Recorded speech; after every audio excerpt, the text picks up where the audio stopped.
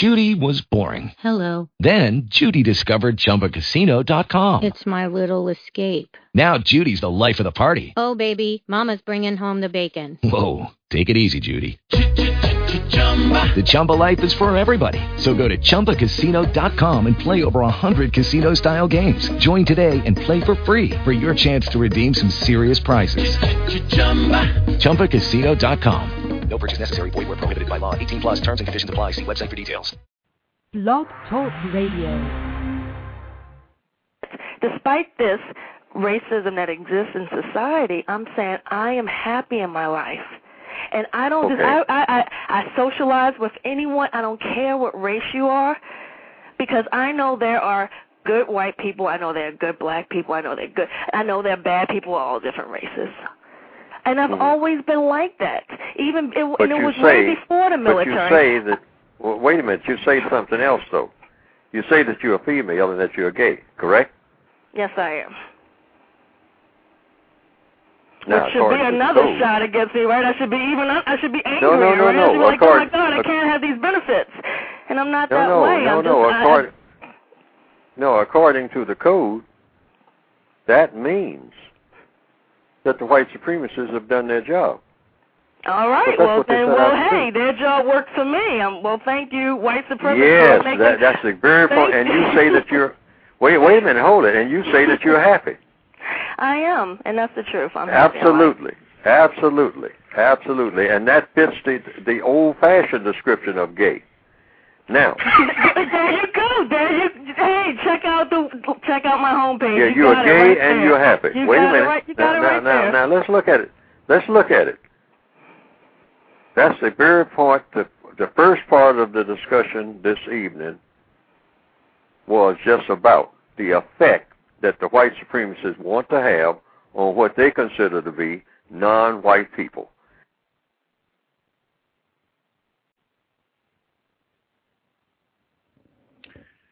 Context of white supremacy, Gusty, Renegade, and Justice in for another program to share constructive information on what racism, white supremacy is, and how it works.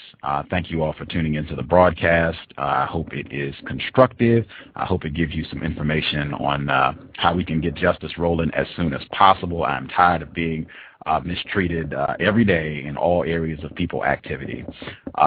Actually, just got out of a seminar with Matthew Fry Jacobson. If you've been a consistent listener of the Cows, he was on the program in September of 2009, and I was just in a seminar with him, and I actually got sandwiched two admitted racists.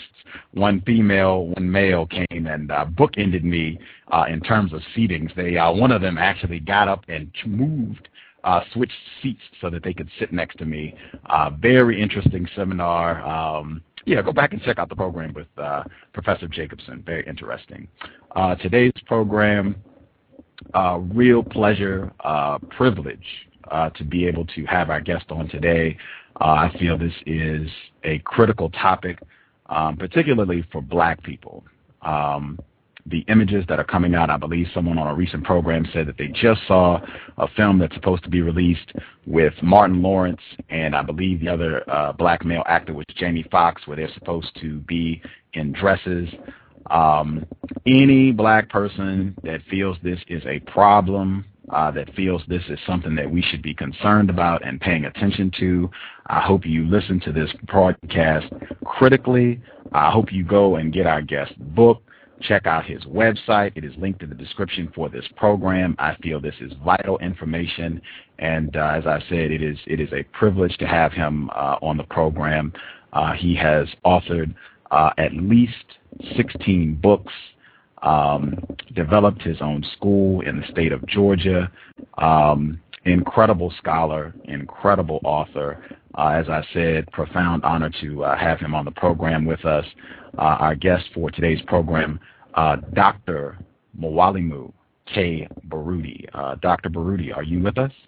Yes, I am, and it's good to be here. It's very good to be here, especially at this time, and people are calling a lot of things into question more openly than they were before, and I definitely appreciate that, and I appreciate the appreciation. Thank you, sir. Your work invaluable. I want everyone to check your website. I want to make sure I'm pronouncing it correctly because it is linked in the description for the program. Is it Akobin? It's Akobin. Am I saying Akobin? Like, okay. Let me. Akobin House. Akobin House, and it's in the Adinkra symbol, so people can also get the pronunciation if they look, in the Adinkra dictionary. But it's Akobin. Akobin okay. House. Mm-hmm. Thank you for correcting me. AkobinHouse.com. It is in the description. Please go there. You can see how to get many of his books. 16 of them are there. Excellent information. Please support AkobinHouse.com. Dr. Baruti, could you please share with our listeners, for folks who perhaps haven't checked out your website, have not read your material yet, could you just give a little background information about who you are, sir? Certainly. I guess I'll start halfway there. My wife and our former college professors, we started a homeschooling program because the school that our daughter was at decided not to have a high school, and she was going to be in high school next year, and I received a dissertation fellowship, which paid my salary for that year, so I decided to keep her at home, or we decided to keep her home with me. And the 3 other classmates that she had, their parents called and said, well, we hear that you're homeschooling, so could you take ours? And that was the beginning of this, even though this has been a lifelong dream for my wife. It was initiated in this way, somewhat, if you will, by accident. We have discovered that this is where we're more needed, so this is where we're at. Leaving the college environment, and in the college environment, I wrote when I had to.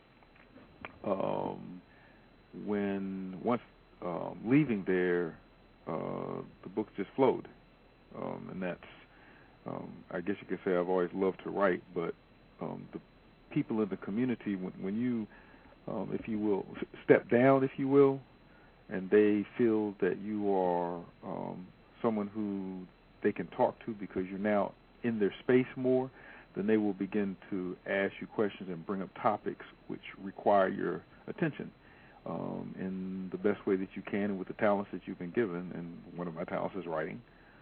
So these books, they aren't, as some people may think, just an exercise in intellectualizing. These are books that were written to answer specific questions that came up in the community, specific concerns that came up in the community. So all of them are addressing that. We have had this homeschool now for homeschooling program. It's a full-time, so it's 8:30, 7 o'clock in the morning till 3:30 or 6 o'clock in the afternoon. We have after-school folks. This is the 11th year of that, and we're celebrating some particular things this year, but one very important discovery, if you will, for us is that this is the first time in our 11 years that every single child has come from an African-centered family. So wow. We didn't have to waste the time that we normally do. I shouldn't say waste the time, because people come to you at different points in their lives, and they come to you for different reasons, and they know things that you don't know, and you don't know things that they don't know. So when people get sent to you and they're in an environment where they can be exposed to who they are, then that's a benefit. So it wasn't a waste of time. But it's very gratifying. And these people are coming, these where you have different aspects of being African-centered, but all of them are coming from African-centered families.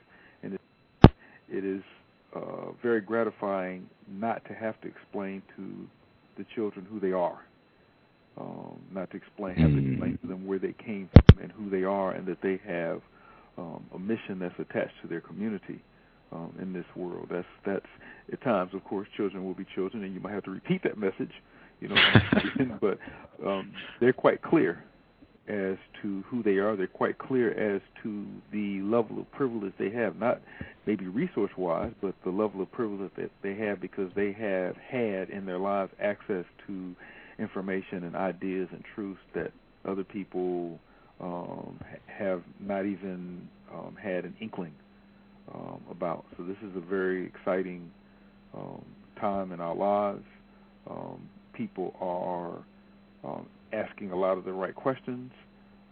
The books are doing what they're supposed to do in the community, which I guess is another part of the statement, because the books, I'm assuming with any author, and of course I know that what happens when you assume, but I'm assuming with any author that they expect for their book to do something, that they expect for it to have kind of an impact. And we have been so pleased with the impact of our books, and we have been so pleased that people have gotten what they need to get from them. So that also is something that's very gratifying here. Outstanding. I'm eager to dive right in. Before I start any program, I always clear with my guests. You are a black male, is that correct? Absolutely. Okay. This program, Context of White Supremacy, I have unfortunately concluded that we are in a global system of racism, white supremacy, and the definition that I use for racism and white supremacy is as follows. A global system of people who classify themselves as white and are dedicated to abusing and or subjugating everyone in the known universe whom they classify as not white. Do you believe that such a system exists, and do you think that definition is accurate? Again, I will say absolutely. And part of the problem, if I'm not interrupting anything, part of the problem is that most of us are completely and totally oblivious to that menticide that Bobby Wright talked about. One of our family friends, well, our family friends are the Cambones, Kamau and Maria Cambone, and most folks from his statement at Howard University, even though he's been and she's been busy with this work for decades, he always says that, and he's an elder of mine, he always says that you should begin every discussion, every presentation to people with the fact that we are at war. And your statement was that statement, we are at war. Either we're going to win or we're going to lose, and we are up against a people who have repeatedly demonstrated that they intend in every way and through every means possible to remove us from planet Earth. So absolutely, I agree with the statement. Most of the guests, oh my gosh, milestone program. This is the 100th broadcast of the C.O.W.S. Most of the guests who have been on the program have agreed that such a system does exist and that definition is accurate. I wanted to, number one, I want to acknowledge that I am still learning. I am a victim of racism, white supremacy, and have been confused and given misinformation about many things. So if I am not accurately presenting information about your work, or if I'm not sharing information that you feel is pertinent to this topic, please feel free to stop me. I don't want my ignorance to in any way adversely impact the program, because I feel this is very important. I wanted to start kind of seeing if you could connect the dots in terms of things that are happening. I agree with what you said. Non-white people, the vast majority of non-white people seem to be confused about racism, white supremacy, and a result of that is that we don't connect the dots. This was an article. They were talking about President Obama's grandfather. He resided in Kenya.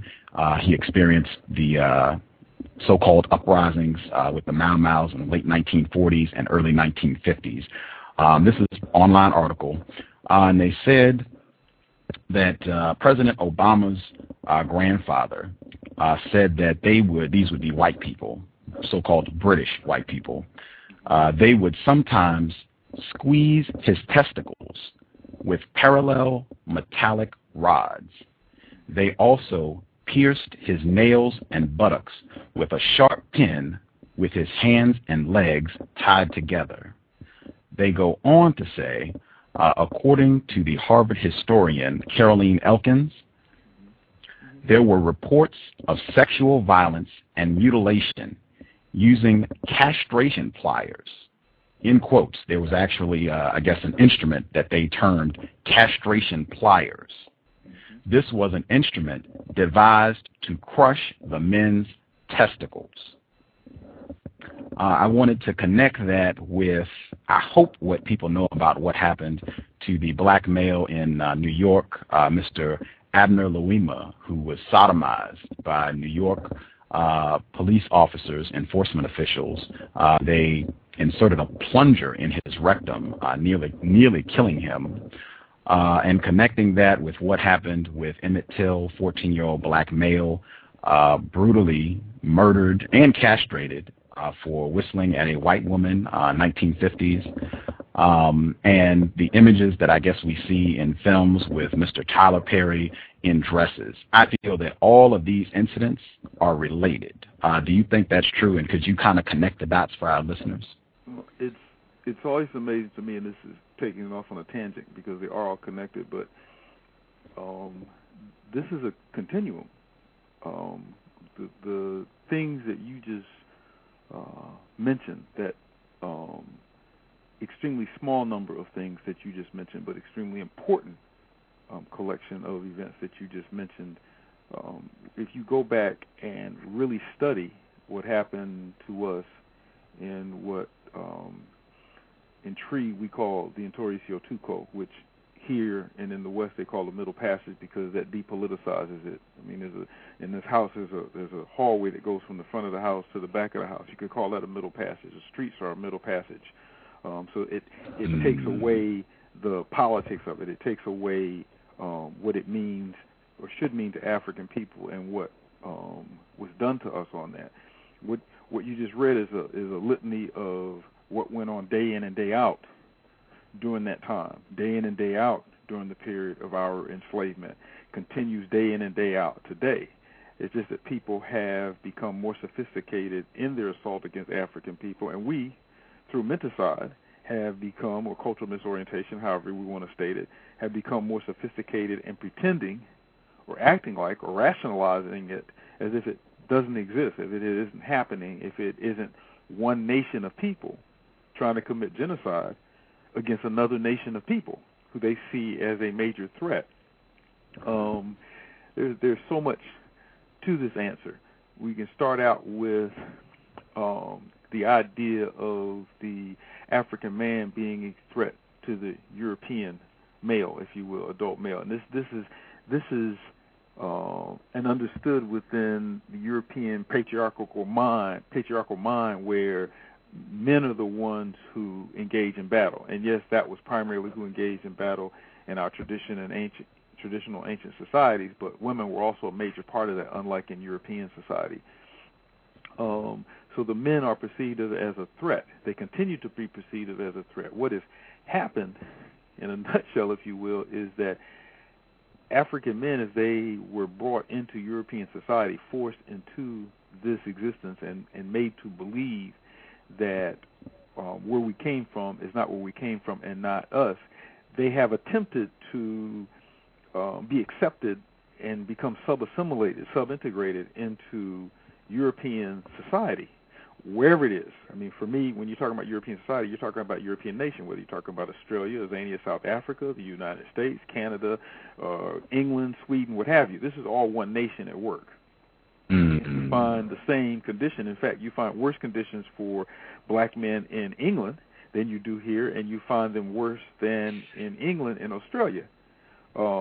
Compared to what's being done to black men here, at least in terms of the prison system, Australia looks like hell, and this almost looks like heaven compared to what's being done in terms of the incarceration rate and the brutality against black men in the prison system there. But this has been a process where we have come to see their nation as our nation, and the goal has been acceptance. I say sub-assimilation because your assimilation or integration implies that there is this equality and there's an exchange and everything comes out on the same even level and the same playing field, and that is not what is happening. We get sub-assimilated and sub-integrated into their society. That force and that instilled, socialized, internalized need to have Europeans love us has moved us in the direction of changing who we are to be more acceptable to them, to be more conducive to their perceptions of us, to make it so that we're no longer threatening to them. So we move from being warriors to being shuffling toms, to being sub-integrationalists, trying to go to bed with the enemy's daughters to take care of their daughters, to being males who were effeminized and no longer pose a threat. Nathan here and Julia here made the statement: it's not your clothes they don't like, it's not your car they don't like, it's not your house they don't like, it's not your whatever, it's you they don't like, and we don't get that. So we have attempted with all of our energy to become acceptable to them, for them to love us. And the driving instrument behind that has been our masculinity. That was the part that was the greatest threat. So we have moved in the direction of becoming less of a masculine threat to them. The final stage, or at least the stage right now, it's not the final stage, but the stage that we're going through now with this is the effeminization process, the homosexualization process, where because of the behaviors that we are taking on, or some of us, I got to stop saying we, some of us are taking on as these threatening men, is that posture that's least threatening to them. And I can give you an example which began my thinking along these lines. Before then, it wasn't even an issue, because I wasn't, not that I wasn't privy to this existing, it just was not something that I really paid attention to because it was so insignificant. When my wife and I were in graduate school, every year they would have these colloquiums where you had this wine and cheese and dinner, and all of the black students would come together to meet those who saw themselves as black, would get together and meet each other. We were at the University of Chicago, and less than 0.5% of all the graduate students were black. We went to this colloquium, and we were senior graduate students. When we walked in, everybody knew our name. We didn't spend a lot of time on campus. Everybody knew our name, knew who we were, what departments we were in, blah, blah, blah. So I noticed that the women were on one side, and I was going to say boys, but no, the men were on the other side. And I said, wow, this reminds me of, way back when a elementary school dance, where, the wallflowers on each side. So I went and talked to the teachers. And I said, how you all doing? They had a wonderful conversation. And I said, okay, well, can you tell me what's going on here? Why are all the women over here and all the men over there? And one of the sisters, and I didn't take it personally, and she wasn't saying this to me, she said, what men? I said, okay, let me take my lead. I walked over to the brothers, and they knew who I was too, and they said, hi, how you doing? How's it going? They had these really soft voices, these soft mannerisms. If I had been paying attention, I would have seen the soft stances. I was very angry. The wife saw it at the same time, so we left, went back to Mary Student Housing. I went down the hall to my friend's room, and I said, man, what's going on? And I used the word, I continue to use the word. It was good enough for my father, good enough for me. I said, what are all these fags doing here? And he said, they're not homosexual. He said, they have been effeminized. They have removed what they consider to be the threat to Europeans from their being, from their very essence.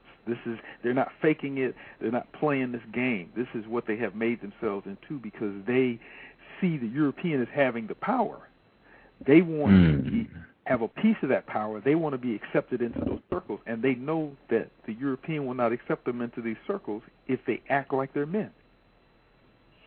Then I begin to look around and begin to see this on virtually all of the campuses in the graduate schools. And that's not all of the men. They were ample, like, myself and the brother in the dorm, in Mary Student Housing, but it was like growing as a trend. And I hadn't noticed it. It was happening right before my face, and I hadn't noticed it because I didn't spend a lot of time on campus. Wow. That scared me. That really scared me, because I'm when you're a social scientist, one of the main things that you do is you try to forecast, you try to predict where trends are going to take you.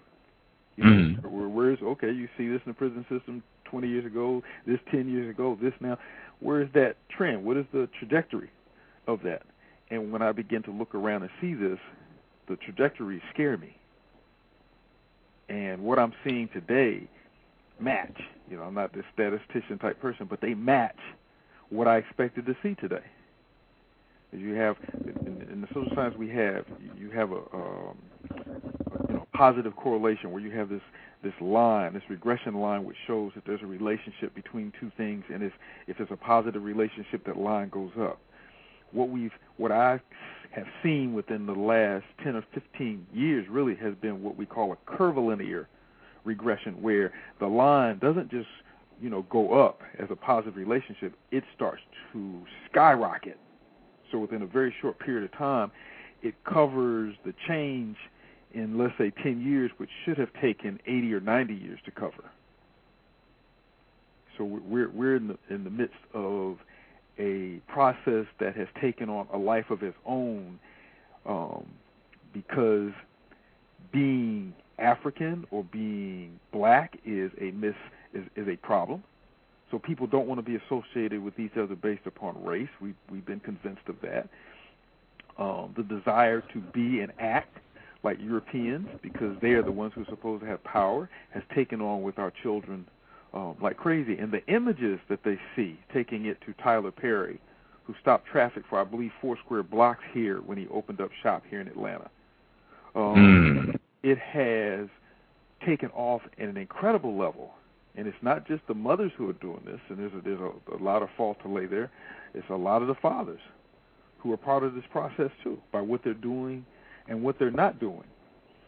This, I hear mothers say, and this is only because I don't talk to fathers too much about this. I don't interact with them at this level because most of the people I see when I'm dealing with students are the mothers. And those who will end up not having their children here anyway, because they know what we're about, they will say, "Oh, I'm not trying to, raise my son into this man thing. I just want him to be a good person." And so you just negated the whole concept of manhood. You said that a grown man can be everything that a woman's supposed to be. So there's this is natural. The question for us, in terms of this trajectory, is where is it going now? What is the next stage of this? And I think that I have some pretty good ideas on it. And, of course, whenever I talk about them, I just say the same thing my mother used to say to me whenever I wouldn't believe something that she was telling me. She said, "Mark my word." And the things that I marked my word on before, people were saying, "Oh, yeah, you said that." I said, "Yes, I did say that." These folks are not playing with us. They want us removed. The problem now is going to be when folks realize that it's not our mannerisms that they don't like. It's not the masculinity that they don't like, even though they're deathly afraid of it. Okay, they're as afraid of African women as they are of African men. That's got nothing to do with it. It's us they don't like. So no matter what we do, no matter how we change our posture, no matter how many times, as they say, you walk without moving your butt cheeks, it doesn't make a difference what you do. You're going to still be a problem, and you're going to have to try to find even greater and greater ways to make yourself into what you are not. Invisible Man, he's not dead. He's very alive within our community. Wow. If someone were to ask me in a general way, how do you correct this? Well, we have to begin to look at ourselves and look into ourselves and look toward ourselves for definitions of who we are. As long as we're looking to somebody else for validation, as long as we're looking to somebody else for, approval and to maybe lend us some of their power, then they're going to take us exactly where they want us to be, and that is in a subservient position or dead. Again, our guest for today's program, author of Homosexuality and the Effeminization of African Males, Dr. Mwalimu K. Baruti. I wanted to throw in one more example that I think another illustration of the exact same trend in the system of white supremacy, bullfighting. The bull is killed and castrated. I don't know how many people are familiar with that. I think throw that in. That fits exactly with Abner Louima, the example that I read of President Obama's grandfather, Emmett Till, and I think it ties right into Dr. Frances Cress Welsing's theory of white genetic annihilation. Do you think her theory, do you think that helps to explain why white people would be doing this, attacking black masculinity, sometimes focusing explicitly on black male testicles and genitalia? The ISIS Papers is a masterpiece. I don't think that it needs to stand alone per se. I mean, we've got when you began that statement, you started out with the matador and the bull, and that's Bobby E. Wright is a major part of that discussion, and there are others that are a major part of that discussion. And I have a few minor issues with Europeans responding to us in a particular way because we push them off of the continent, if you will, and they're angry with their mother. Even though if that works for some people, that's fine with me. What's important is that they understand that there's an issue, that there's a problem.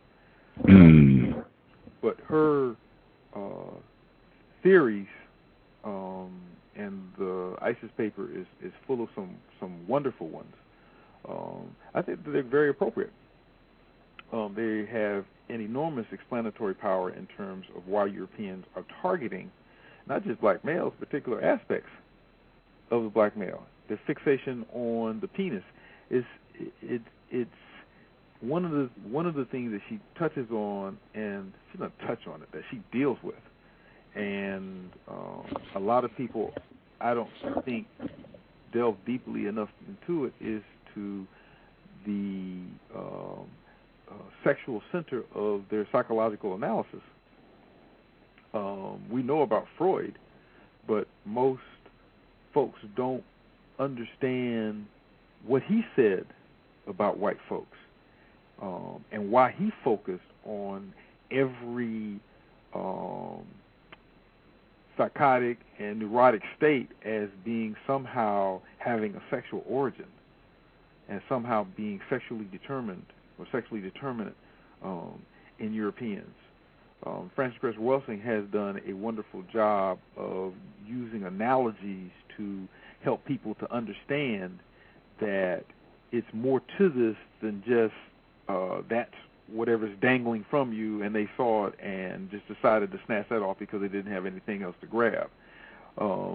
They understand their absence, and I'm trying not to repeat what she said, but they understand their absence. They understand their genetic recessiveness. They understand that they lack, that white means that you are absent of color. And when you're dealing with children, then you're dealing with children who have a lot of destructive toys and have a lot of power. Then you're dealing with a people who seek to destroy whatever it is they feel is giving someone else power and not giving them power. And they hope to, in the process, as she said, ingest that power somehow so that they can claim it, so that they can have it, so that they can be what it is that they know that they can never possibly be. So the targeting of the men's penis, genitalia, all the rest of that, that's understandable because that's the greatest to them. Of course, it's also interesting, and I would argue that this doesn't fit within her theory as well, and she doesn't need to explain everything. She absolutely doesn't need to explain everything. She's explained enough. The way that European males, as they colonized the world, what they did to African women and indigenous women in this land's vaginas. A lot of people don't know that on the saddle, you have that horn in the front of the saddle, even yes, though sir. it's used for holding on, et cetera, when they went out to kill indigenous people because they were paid, the same thing went on in Australia, they were paid for however many that they killed, they would cut out the vagina. They would cut out the part, I would say, an inch in all the way around, and they would hang that over those hooks on the front of the saddle, and they would bring them back, and that would be the body count in terms of how they got paid, because you know that if you cut that off of a woman, you know she's dead. They did the same thing in Australia. We forget Leopold's soldiers, when they went out to do their damage, to do their dirt, they would cut the breasts off of African women, and they would take the fat out of it, and they would let it dry, and they would put buttons or zippers on it, and they turned them into purses. So while the focal point on the black male is his penis, on the black female is everything that has to do with reproduction also. The difference is, and Cress Welsing brought this out exceptionally well, and I hope that I'm not misstating her, is that the male's penis was where the color was injected into the vagina. And this is what they were trying to stop. And they wanted the power from this. So I don't have any problem whatsoever with Cress Welsing's theories. And we might have a difference here and there on the ages that people should be getting married, and I dealt with that in complementarity.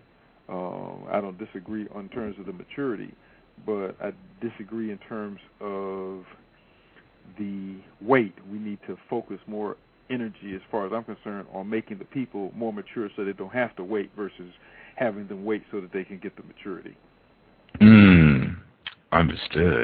Understood. I want to definitely give the address again. I'm going to try and do it as often as I can during the broadcast. AkobenHouse.com. That's where you can go, and please support Dr. Baruti. You can get Homosexuality and the Effeminization of African Males, as well as many of his other titles. Please support and get his work. Also, I definitely am familiar and thoroughly learned a lot from Bobby E. Wright, author of Psychopathic Racial Personalities and Other Essays. Fantastic work. I would highly recommend it to folks listening to the broadcast. You talk about how under the system of white supremacy, the educational system is set up to maintain racism, to maintain white domination. And you have a portion in your book where you talk about the confusion of the Negro intellectual. Can you explain how miseducation is supposed to aid this process of effeminization and homosexuality amongst black males? Oh, I would say in a number of ways miseducation does. And in fact, I tend not to say miseducation anymore. I tend to say diseducation. I believe that Carter G. Woodson was 190% on point, and I'm not just saying that all these people are on point because it makes them sound good because they're names everybody know, but I recognize them as being on point. At that particular point in time, Carter G. Woodson couldn't have been more correct. People were being given information, ideas, technology, if you will, intellectual technology that did not fit our needs, that it would direct us to where, why do we need Greek and to be masters of Latin or what have you? It had nothing to do with what we needed to build at that time. Now I would argue that it has moved beyond miseducation and has evolved into diseducation. Diseducation, to me, means that you are making people not even wanting to think. So the idea of thinking has become abhorred. We see that very clearly in our children, where thinking is equated with work, and work is something that they have been taught is something for inferiors. It's not something that they want to do. It's something that is for inferiors. So the idea of thinking is a working process. In addition, they have been taught through the media and through the arrogance of spoilage, which is not their doing, that no one can tell them anything. One of the elders who made his transition about a year and a half ago, he made the point, you can't tell them anything. Of course, we have children who you can, but he's speaking in general. So when no one can tell you anything and you think that you know everything already, then your thinking process is already severed. So the diseducation part is that we have a large collection of people who essentially know nothing but what they're fed by media that's trying to destroy them, and they think that regurgitating this is thinking.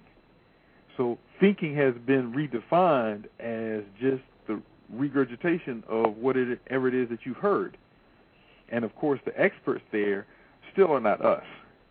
They still I remember teaching a college course, and I forgot what I was talking about, but this student, one of our sons, asked me for evidence from a white scholar.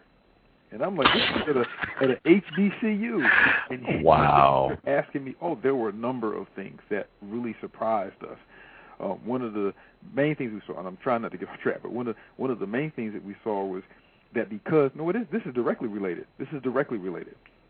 Because, and my wife was the first one to notice this, because they have not been given our story. They don't know our history. They don't know what really happened to us. They don't know how we got to this point. They don't know why we have this range of color in our community, which was not a result of volunteering anything. It was a matter of systematic rape over 12 generations and across the ocean and into the dungeons and on the coffin. This was systematic rape, which is how we have this range of color. She discovered that she's trying to explain to them about the moral value of African people, about how, a few decades ago we considered ourselves to be morally superior to Europeans, particularly in the areas of sexual behavior. But because they were never taught about this, because they're not aware of this, their whole conception of the way things should be is based upon what we see now, because this is the way that they believe that it's always been.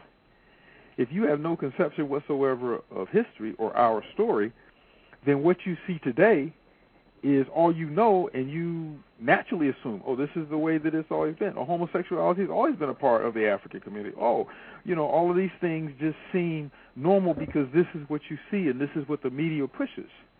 Retrogressive, and it even does cowboy movies where there was homosexuality in our community. Even goes back to movies from 200, 300, 400 years ago, and there's homosexuality in our community just like it's in our community today. So without a knowledge of the way things have been, which is a function of those people who are in the position to make what needs to be known. When you talk about Negroes and Negro intellectuals, their loyalty is not to African people. It can't be to African people, because if it was, then they wouldn't be in the positions that they're in. Between about 1990, but a little bit before, in 2000, there was a systematic movement across the country to remove, quote-unquote, radical revolutionary scholars from academia. And you saw evidence of this all across the country, where people like me, who spoke an African truth, their lives were either made so miserable they quit, or there was a reason found to fire them.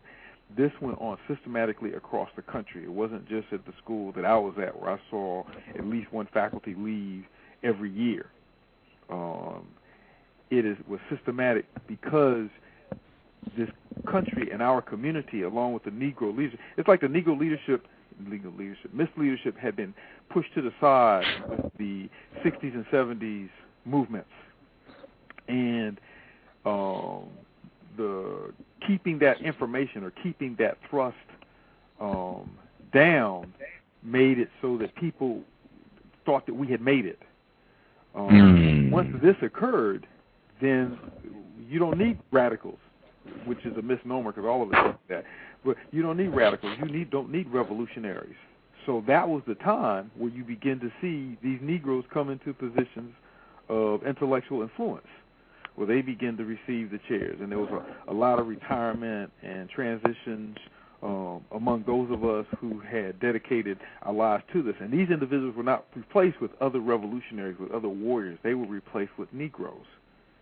So the dominant themes, the dominant conversations within academia in the Africana Studies programs, in the African American Studies programs, in the Black Studies, in the sociology, in the anthropology, in the chematology. These are Negroes for the most part. And their job, the Negro's job, pure and simple, the Negro's job is to validate white supremacy. His job is to get as many crumbs as he can, if we put it in simple terms, to get as many crumbs as he can, and to make sure that those people who come under him and through him have the correct Negro mentality, because if they don't, he won't keep his job for long, because the people who have him under their thumb expect him to do the work of only sending them, of only training other Negroes. So you come into the class and you're writing a paper about Nat Turner or Bookman, and you're correcting what have you, and you want to put a check on homosexuality, what have you, you're not going to make it through the school. There was a beautiful example of this in, I believe it wasn't Man-Child in the Promised Land, which interestingly has some homosexual themes in there and some love of white folks themes in there. You have to go back and read this stuff. I don't think it was Black Boy. It might have been Native Son, but this young man was in college, and I believe it was Tuskegee. I'm not sure, but he messed up. He did something really, really bad, so he got kicked out of the school. And either the president of the school or some high-ranking official in the school, who was a family friend or what have you, called him to his office. He gave him a letter to take to New York, where he was going to be looking for a job, and this was a letter of introduction. He went to New York, got a job. He later found out that the letter said, "Keep this nigger running." That's all the letter said. To me, when I read that, my mind said, Negro. He knows his job. He knows exactly what he's supposed to do in service to white supremacy. He doesn't have any questions about it. We have all kinds of people. We got what I call lost souls, people who don't bring me to politics. I don't want to hear anything about that. I don't really want to associate with you because they probably coming to kill you, and I don't want to get killed in the process. Let me watch my soaps, whatever else comes along. Those are what my mother called lost souls. But then you have another category, and there are numbers of different categories within them and around them. But this other category is of Negroes, and Negroes know that their job is to destroy Africans. They know what they're here for, and they don't care. And they do the job of destroying Africans with great relish. And we're confused because they look like us. Okay, just like many of us would be confused if we looked at Clarence Thomas. Okay, but these individuals look like us, and they're very nepotistic in terms of who they hire and who they keep around. You have to prove yourself well if you want to be a good Negro and receive the benefits from this. And their job is to present European culture, European traditions as our ideal, as the way we're supposed to be. And that's a major part of the point that I think people need to understand now. This is European society and culture.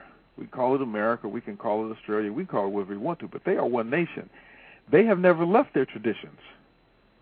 They may have hidden them for a period of time when they started dealing with people because they knew, how people will respond to you if it's a family-centered, child-centered society and you're a pedophile or you're a people of pedophile. You're not going to make any inroads in trade, your religion, or anything else. So knowing that this is what these people are and you want to, sometime in the future, you want to dominate them and control them and take their resources, or in fact have them in such a state of mind that they would be more than willing to give you their resources, then you can't come in with that. It means you have to hide your nature. And they did this very well, but they never left their traditions, particularly in what I call Old Europe, which is the norm European society, Sweden, England, Norway, all the rest of it. That's Old Europe. This is what we're living in is New Europe. Australia is part of New Europe, but it's all still one nation. So they hid these things from us. As we became more entwined with them in terms of being with them so long and being disconnected from who we were and being susceptible to ideas of black inferiority and white superiority, then they were able to begin the process of schooling us into what they needed us to be, into that backdoor mentality that Carter G. Woodson talked about. They did this not only in the areas of economics, which is really evident in our community, and politics was evident in our community. They also did this in the area of sexual behavior, and that institution, if you will. So they are, as I like to say, we are in school. And right now, we're probably like maybe in middle school, getting ready to graduate to high school, if you're talking about an educational career that goes into postdoctorate, in terms of our approximating their sexual insanity. Okay, that's how far we still have to go, but this is also how far we have come. Homosexuality, in terms of it being accepted, is probably like right in the middle of that educational career. Mm-hmm. And what we don't do when we're assessing, because people always ask, "Where, this is about as bad as you can get." And I said, "No, it's not." And okay, well, what's next? Where are we going? If you really want to understand what's going to happen when we get to college, then you have to look at Europeans in their classic society. You have to look. People, when you say a classic society, just like when you say classic African society, that's when we were our best. That's when you could look at us and see the quality of our character at the spiritual level. You could see our greatness, if you will, when you're talking about a people's classic society or classic civilization. So if you want to know where Europeans are trying to take us, are in the process of taking us, then you have to look at classic Roman and Greek society. And classic Roman and Greek society, in terms of sexual behavior, were primarily pedophilic. The primary form of relationship was homosexuality, and the primary form of homosexual relationships was between an adult and a child, primarily a man and a boy. So right now, all you hear is the homosexuals, because they know where they're trying to take us, and some of them aren't even denying it. But they know that we're not ready for that quite yet. We're still just starting high school. So they know that that's something that would turn us instantly away from them and turn us into people who would see them as not this innocent gay thing that they want us to see. And gay, of course, is a very political word. So they are in denial that they are pedophiles. They're in denial that homosexuality is pedophilic in its nature. But if you want to know where we're going, where they're trying to take us, back to who they are, then you got to look at their classic society. And that tells you the word. It's like the difference between what somebody says and what somebody does. You can go back and you can look at how they have moved us. There was a process of moving us toward the acceptance of homosexuality that began with the rape and was accelerated in the 60s and 70s with the sexual revolution, which really was aimed at white women, but we were caught up in it too. So this is taking us to a particular place. They have moved us in the talk shows to where incest is rapidly becoming no longer an issue. They have opened up the prisons to allow the rape to occur. There is so much rape going on now that it's not funny. Trains are not even talked about anymore in terms of the rape of girls and the rape of women. I've talked to female homosexualized African females who see their life's mission as turning out African girls, turning them into homosexuals. Wow. We look around the world, all of the child stealing, people call it adoption, all of the child stealing that Europeans are doing around this planet, all of the judges in the court system who are handing our children over to not only European individuals and couples, but also to openly homosexual European couples. It's a whole other discussion why I really don't like to say homosexual Europeans, because to me to say European is to say homosexual based upon their story. It's like as a social science, you want to find out what a people are about, their priorities, what they love, what they don't like, then you follow them historically. And if there's something that you consistently find in a people's behavior and in their environment and in their work from the beginning of their, I don't want to say civilized, social existence, and that exists now, then you know that characterizes them. And you find homosexuality back into the case. So this has always been a part of them. You find bestiality all the way back into the caves. This is a part of them. So for me, it's to say European is to say homosexual. And some people will want to argue with that because their best buddy is blah, blah, blah. Well, in that case, you do have some Europeans who are in denial. You do have some closet homosexuals within the European community. I don't think you have any within the African community. And that's why when I talk about Africans who behave homosexually or in an effeminate fashion, I say that they are homosexualized Africans or effeminized Africans, because this is something that happened to them. This isn't normal or natural to their being. Wow. Again, our guest for today's program, author of Homosexuality and the Effeminization of African Males, Dr. Mwalimu K. Baruti. You talked about how this is a process and how you have observed this conditioning, this programming take place. I think a big part of that programming is through entertainment. And in your book, you have a portion where you talk about the production of effeminate African elites.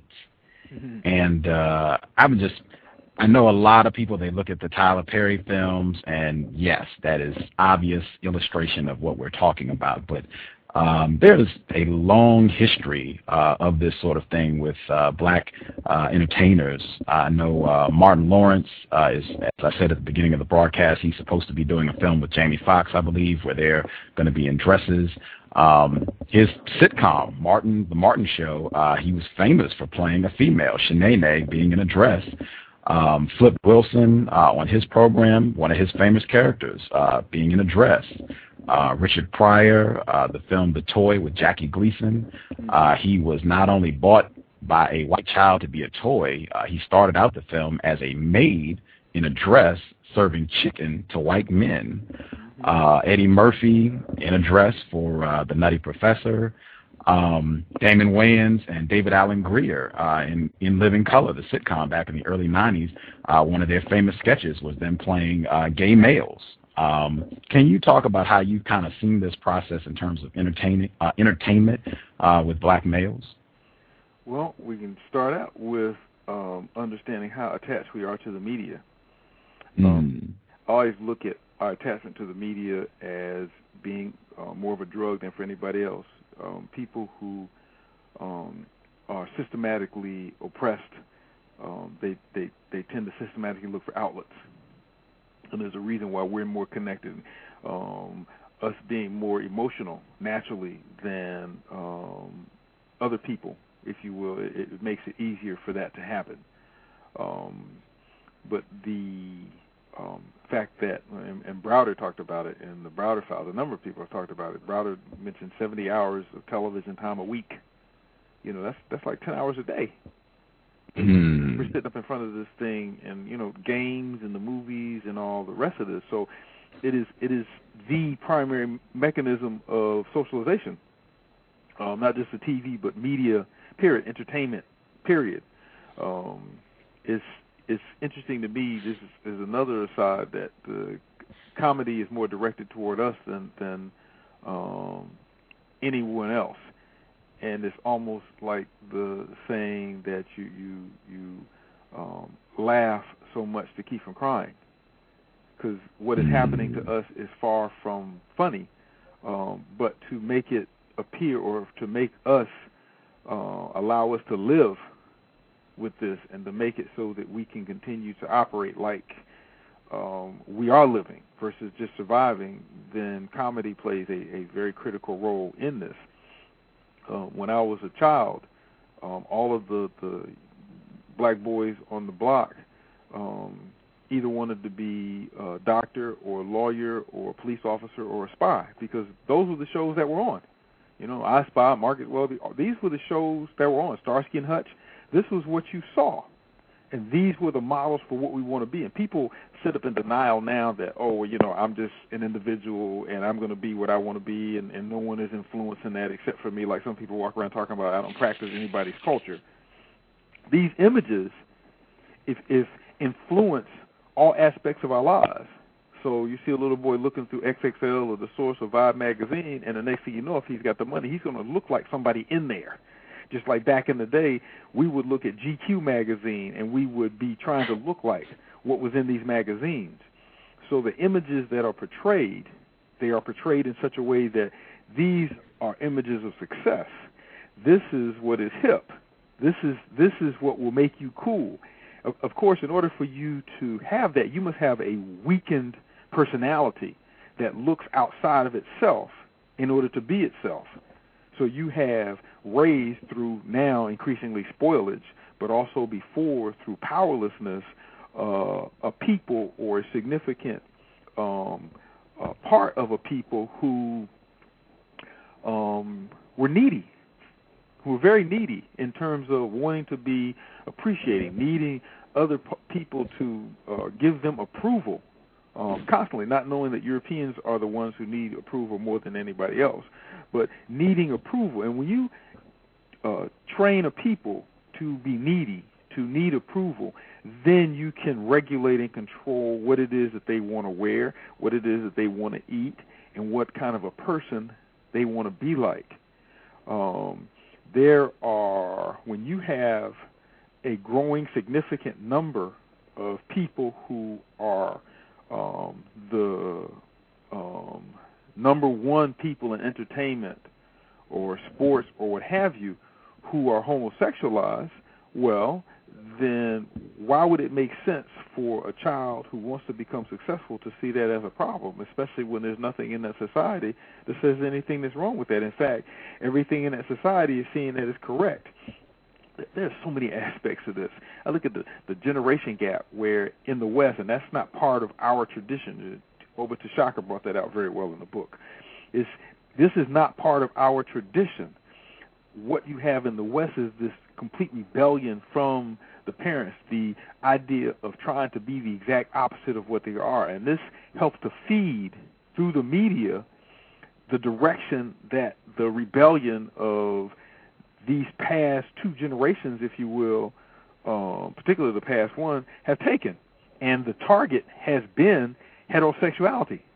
They've used that as the thing that you most don't want to be like with your parents. The thing that makes them the squares is that their sexual lives are so limited and so abnormal, and that you want to have all this excitement and continuous. And of course, this was fed before that by sexual excess, which was brought in the 60s and the 70s. So the idea of homosexuality as being abnormal is losing, of course it never had it in European culture and society, but is losing its thrust in terms of it being a problem, in terms of it being an issue. And in fact, it is taking on the exact opposite because it's being promoted. Oprah did some serious damage to the idea of homosexuality as being a problem in our community. She did some major damage to that as a problematic concept.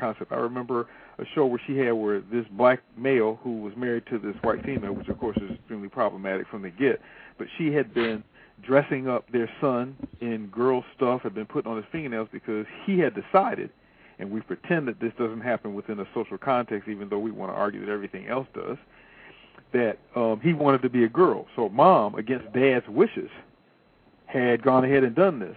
So he, and I don't know what kind of fool would do this in the first place, but had volunteered to come on Oprah to defend his position. Anybody with sense should know better than to try to defend a position that is anti-European on a show like Oprah's show. Oprah spent the entire show working with the audience to convince this black male that he was wrong for trying to make his son grow up to be a man. And they finally convinced him that he was wrong for doing this. And you see this on all of these shows. We have to understand, if Oprah says, read this book, the sales of that book skyrocket. If Oprah says, go to this restaurant and buy this particular food, the restaurant can't take care of all the business that's coming to it. So these people have been put in positions of authority and influence in the media by other people who are higher up, much higher up than them. And we follow suit because they're supposed to be the authorities on who we are and what we're supposed to be about. Of course, the image of the black man as a black man has to be destroyed, and we've had a whole collection of those who would prefer to be a maid on television than be a maid in real life. We have an enormous number of them. The Wayans, you go down the list, all those names that you just mentioned, all of these individuals, their loyalty is not to us. One of the things that John Henry Clark harped on all the time, the absence of accountability in our community. And if you don't have accountability that is meaningful, that can be enforced, then if you don't have control of the resources and control over everything else, or don't have a vision of that, then you can't keep people loyal. You can't make people want to be who they are and who you are. So this Hollywood thing is naturally taking us to where they want us to be through our children. The adults aren't the target. The children are the target. You can change the children. If you change the children, you change one generation of children, let's know 2 generations of children, then the discussion is over. Because your truth will be their truth, and that's the only truth they'll know, and that's what they're going to teach to their children. And then if you come to them with anything that doesn't jive with that, like you are an African or these are your traditions, then you're the one that's going to be crazy because they know that what they have been taught by the truth. The media would never. I remember being in, another example, in teaching a class in college and arguing, well, not really arguing, but because to me it was kind of funny. This guy was talking about this study where we were talking about interracial relations. And this guy was talking about this study. He said, yeah, well, there's a study that says that Asian girls, Asian women have the best sexual fit with black men. And the study showed that second to Asian women, white women have a better sexual fit with black men than black women. And, and I'm trying not to laugh because you don't want to laugh at students. I'm trying not to laugh, and I'm saying, okay, where did this come from? And another guy on the other part of the class, yeah, I heard that too. And I said, okay, where did this come from? And they said, oh, we saw it on the Ricky Lake show. And I'm like, this is your evidence? And they're looking at me like they're in disbelief that I would have a problem with that as a source. So their sources are not us. So it's like telling them anything, and it will work. There was a gathering, a panel lecture thing at Spelman, and one of the elder sisters in the community went, and she left after being there for a while because she discovered that this was a really lesbian focus. And the one of the main arguments, she said, there was presented in this speech where this young sister got up and said, well, we're all bisexual because we have a mother and a father. That is the logic there is so insane. But guess what? She said people stood up to applaud. Wow. Because you're looking for anything to support your insanities. You're looking for anything, no matter how stupid it may sound, to support your aping alien ways. And again, we come back to the problem. Where is this taking us? Where is it going in terms of what kind of people we're going to be when we are in a state of total denial of who we are, when we absolutely become someone else? Well, I'll put it like this. When we become what they want us to become so that they can play with us even more, because then we'll think that we're responsible for creating the game. The idea of homosexuality coming out of Africa, it'll be something that we think that we did and that we should continue and escalate, but it's like somebody else is up in the box watching it go on and getting ready to come down and join the fun and be the serious predator, while everybody else is thinking that they have nothing to do with it, and they have everything to do with it. Wow. Again, our guest for today's program, Dr. Mwalimu K. Baruti. Please check the website, AkobenHouse.com. It's linked in the description for the program, AKOBEN House.com. The books are there. Please support Dr. Baruti. I wanted to pick out one more because I think this is, again, people focus a lot of attention on Tyler Perry. Will Smith, just glancing over some of his films. Bad Boys, just focusing on boys there. 7 Pounds, where basically the climax and plot of the film is him killing himself so that he can help all these other people. I Am Legend, again, him killing himself so that white people might live. Hancock, him getting as much distance as possible from the white woman. He actually ends up on the moon, I believe. He's not even on Earth anymore. And 6 Degrees of Separation, where he actually has a scene of so-called homosexual activity with a white man. 6 Degrees of Separation. That's just some of Will Smith's projects. In your book, you talk about single parenting and single mothers and how they oftentimes end up with effeminate sons. And you mentioned some of the examples, and I know Mr.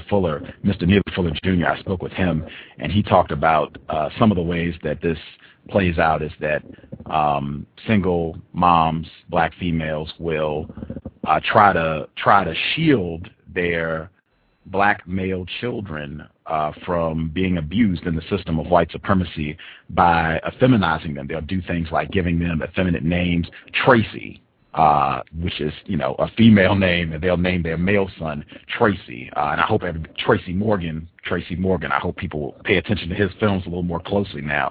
Can you kind of share your view on that, please, sir? Well, we are part of a process of creating confusion as to who is what is the correct gender, what is gender correct behavior, what is gender correct what have you. And I know that within this society is dictated by European norms for the most part, but it's still within a cultural context. When things begin to go the other way, it's obvious that something is going on. We do have to realize, and that's where I say we really can't go around pointing fingers at the sisters, and you were not. We can't go around pointing fingers at the brothers. We all share in this. There are degrees of weakness everywhere, and when you are systematically oppressed, destroyed, trying to find some peace, there's a reason why African women, the number one killer is hypertension and blood pressure, because this system does that. We consistently find, and we can take this back to a child-centered society. For us, for African people, where children are the most important. That's a whole other discussion in and of itself. But there's so much evidence of our priority of children and their safety, our love of them and our elders. When you have women who are like this to the bone, then in the ignorance of what this can do, and in the idea that I would prefer for my child to be a slave than to be a warrior or revolutionary or what have you, then you have, and when you have the changing of the priorities from character, which was the first and foremost priority in every traditional African society that I have studied, the development of the character of the child, when you switch that priority of character for priority of money, for priority of things, from a materialistic priority, then the goal becomes not only to get this child in a position where he is acceptable by this society so that they will more than likely offer him more of the crumbs, but your priority also becomes for your child to be, well, it's in the same thing, for your child to be, it doesn't need to be elaborated in that way, for your child to be the least possible threat that he can be. And African women, black women, African men, black men know several things, whether subconsciously or in day-to-day conversation. They know in their mind that Europeans will kill for nothing. Our parents are deathly afraid that their child will go and do and say something that will end them up in the prison system, that will end them up at the end of a rope, that will end them up at the end of a gun, that will end them up on the street. They are very, very afraid. I think we're more afraid of that than anybody else because we're so close to it, and we see it all the time, that our child will end up on drugs, seriously on drugs, and that'll be the end of his or her life. So that survival mother-father thing kicks in where you will do whatever you think will allow your child to survive in this world with the least amount of confrontation with this system that's trying to kill them. My mother used to say, you don't spoil a child to be raised up in a world that's going to try to kill them. So you turn that child, while you are mandated to spoil your child, you want to spoil your child in such a way that they will be readily acceptable and no one will see them as a threat as they're coming. So you do things that take away their manhood by default. And then when you have a whole collection of this going on, it does not seem odd whatsoever. So you know this is a long discussion. You remove the man, you remove the man from the home. Mm-hmm. You make that the most difficult thing for him to be. And if he is in the home, then he needs to be pacified. You make the mother so dependent on the system that they know that if they raise this child wrong, they can lose that. Not only can they lose what they're receiving, but they can also lose that child to the system. I'm not talking about welfare. I'm talking about job, whatever it is that you have. Family, okay, the way that family responds to someone who decides that they want to be African-centered within our community, it's just you being your individual self, right? But their response is, I do that to students all the time here when they want to, well, before this year, when they want to talk about being individual and it doesn't make a difference. I say, okay, you can go to your public school, dress up like you're Hindu. You can go to your school, dress up like you're indigenous. You can go dressed up like you're a Goth. You can go dress up any way you want to. You can even go speak in that language. But see what happens when you go dressed up like an African, like a traditional African. See how different the response is. Go and speak an African language and see how different the response is in this place where they're talking about being individual. So the appreciation and acceptance is for everything except that which is African. Mothers know that for their sons, and they know that their sons are the greatest threat. They know that their sons are perceived of as the greatest threat. Now, I guess logically you'd have to say, if I was brought up in a world and I had children, and I wanted my children to be successful in this world and to thrive and to live, and it was only me or it was only a community like me, then my job is to make these children, make them so that their lives could be long, as happy as possible, with the least amount of want as possible. And if this society dictates to me that if I raise a boy into a man, they're going to kill him, they're going to castrate him, they're going to imprison him, they're going to find a way to get him on drugs, they turn him into a drunk, they're going to find a way to keep him from receiving the education that he needs, then I'm not going to raise my child that way, especially if I operate in fear. And fear doesn't have to be a conscious thing, but especially if I operate in fear. Today, the most successful, or increasingly the most successful adult black males are those who are gender confused, those who are feminized, those who are soft, those who are least likely to have the mannerisms, the behavior, the thought, the attitude of a man, especially of a man who is at war and who recognizes the assault of white supremacy or attempted white supremacy against us. Those are the ones who are sought out to be destroyed, to set examples of. if all around you every black male who decided that he wanted to be a man is being destroyed, you don't want your boy to be raised like that. You want your boy to live. That's logical for mothers. You know, they want their children to live. It's changing in a way within the drug culture. As a friend of mine said a number of years ago, crack is the first thing that's been able to separate African women from their children, and that has been a goal. Just like prison is the solitary confinement in prison is the first time that you have been able to break the spirit of some black men, which has been the goal. But it's logical. That's your child, and if you don't have the I'll say intellectual wherewithal to know what people are trying to do to us, to have a historical understanding of what they have done, and to have a vision of empowerment of African people, then you're going to compromise your child and find a way to make it appear that it's not compromised. Okay, so mothers, and technically speaking, if you will, mothers are acting in a correct defensive posture relative to not knowing to protect their child. It doesn't sound good. It doesn't, it doesn't feel good. But at base level, at the level of theory, this is what's going on. They are trying to protect their sons. That hasn't gone anywhere. If the men who were most destroyed in this society, the African men who were most destroyed in this society were those who were the most pacified, the weakest, the most gender confused, then African women would be trying to raise the exact opposite of that. But that's not what's going on.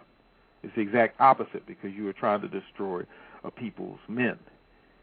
If there are no warriors, then there is no threat. And there's nothing to move you in the direction of just straight up genocide. And of course, we know that homosexuality is a major part of that process, because homosexuality is not procreative. So you remove a population by their own choice because they have adopted sex styles that fit negative, zero, and negative population growth. But I don't think, for the most part, that these mothers are to blame. My mother used to tell me when I was a child, you enlighten, you educate, you teach the ignorant, you ignore stupidity. And we're talking about a lot of ignorance. And to me, ignorance is not a bad word. I'm ignorant about a lot of things. So is anybody else who has the sense to admit it. So most people in our community don't have any serious historical or historical analysis. They don't have what's required to sit down and intelligently analyze this and do what they need to do, knowing what the odds are going to be against their survival, knowing that righteous rage is extremely important, knowing that being conscious about your destruction is extremely important, even if it means you don't live that long. But you were right in what you did, or that you don't become successful. I got all these people think I'm talking about we're going to die. No. But it's like, even if you don't become successful in their definition or other people's definition, you know that you were right. Our ancestors operated on those principles of being right, of being righteous. My father taught me that it doesn't make a difference if there's only you there. A man can stand alone. And what he meant was that it doesn't make a difference if there are 1 million of people against you, 10 million, 20 million, 100 million people against you. It doesn't make a difference. You still stand on what you know is right. And our people have become so weakened because of neediness and because of confusion, because of menticide, because of this tireless assault against us that wears people out, that makes them weary, that they're willing to accept things that under normal circumstances they would not consider in a zillion years.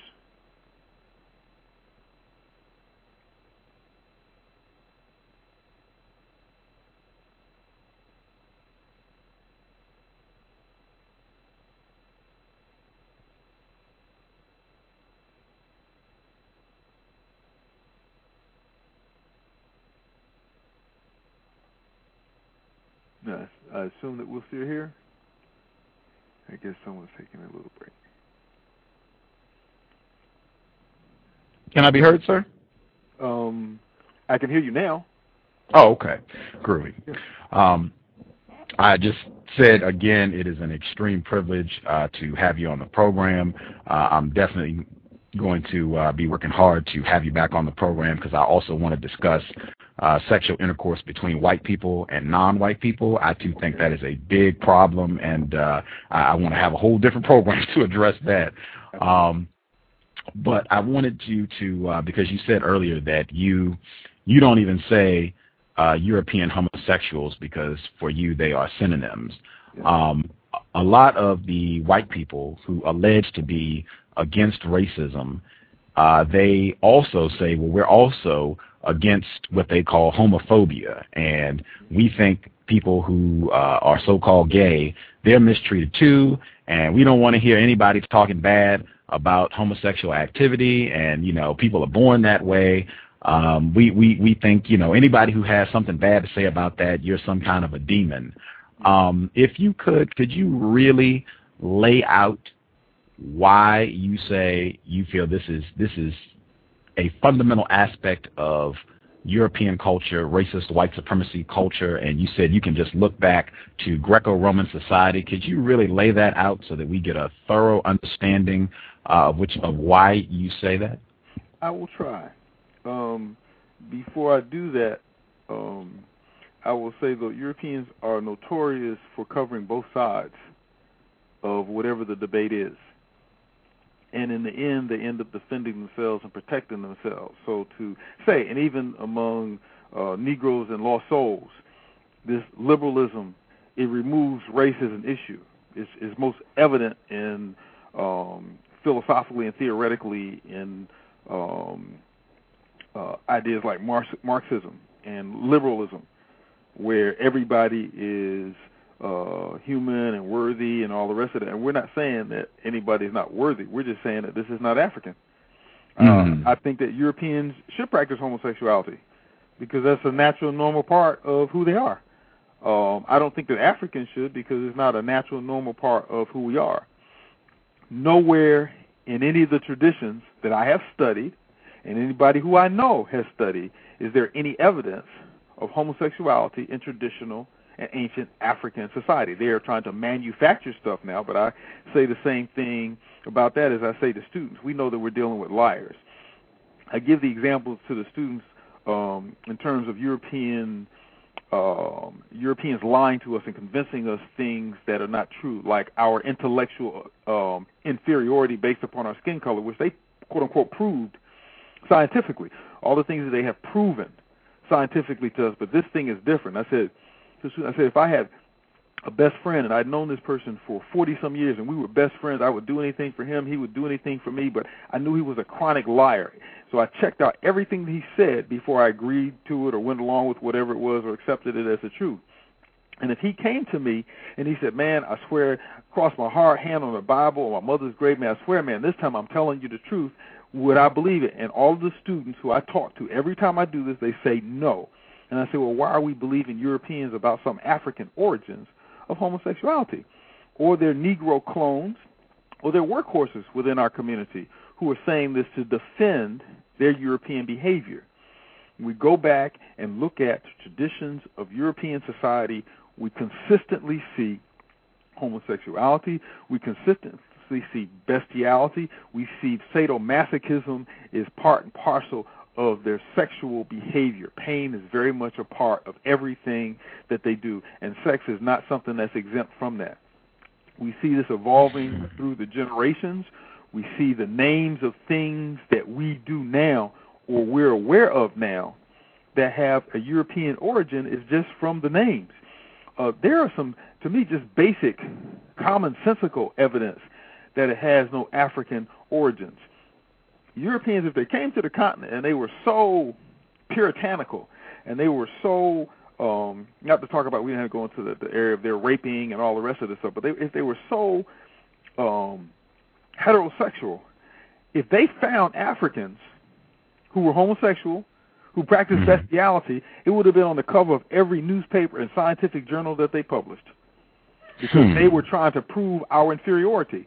So that would have been on the cover. That would have been the talk of the town for years and years and years and years, and yet it is nowhere, absolutely nowhere in any of their material, any of their scientific material, any of their newspaper material. But you can consistently go through the lifetime of European people, and there is always homosexuality there. So the problem for me isn't with them.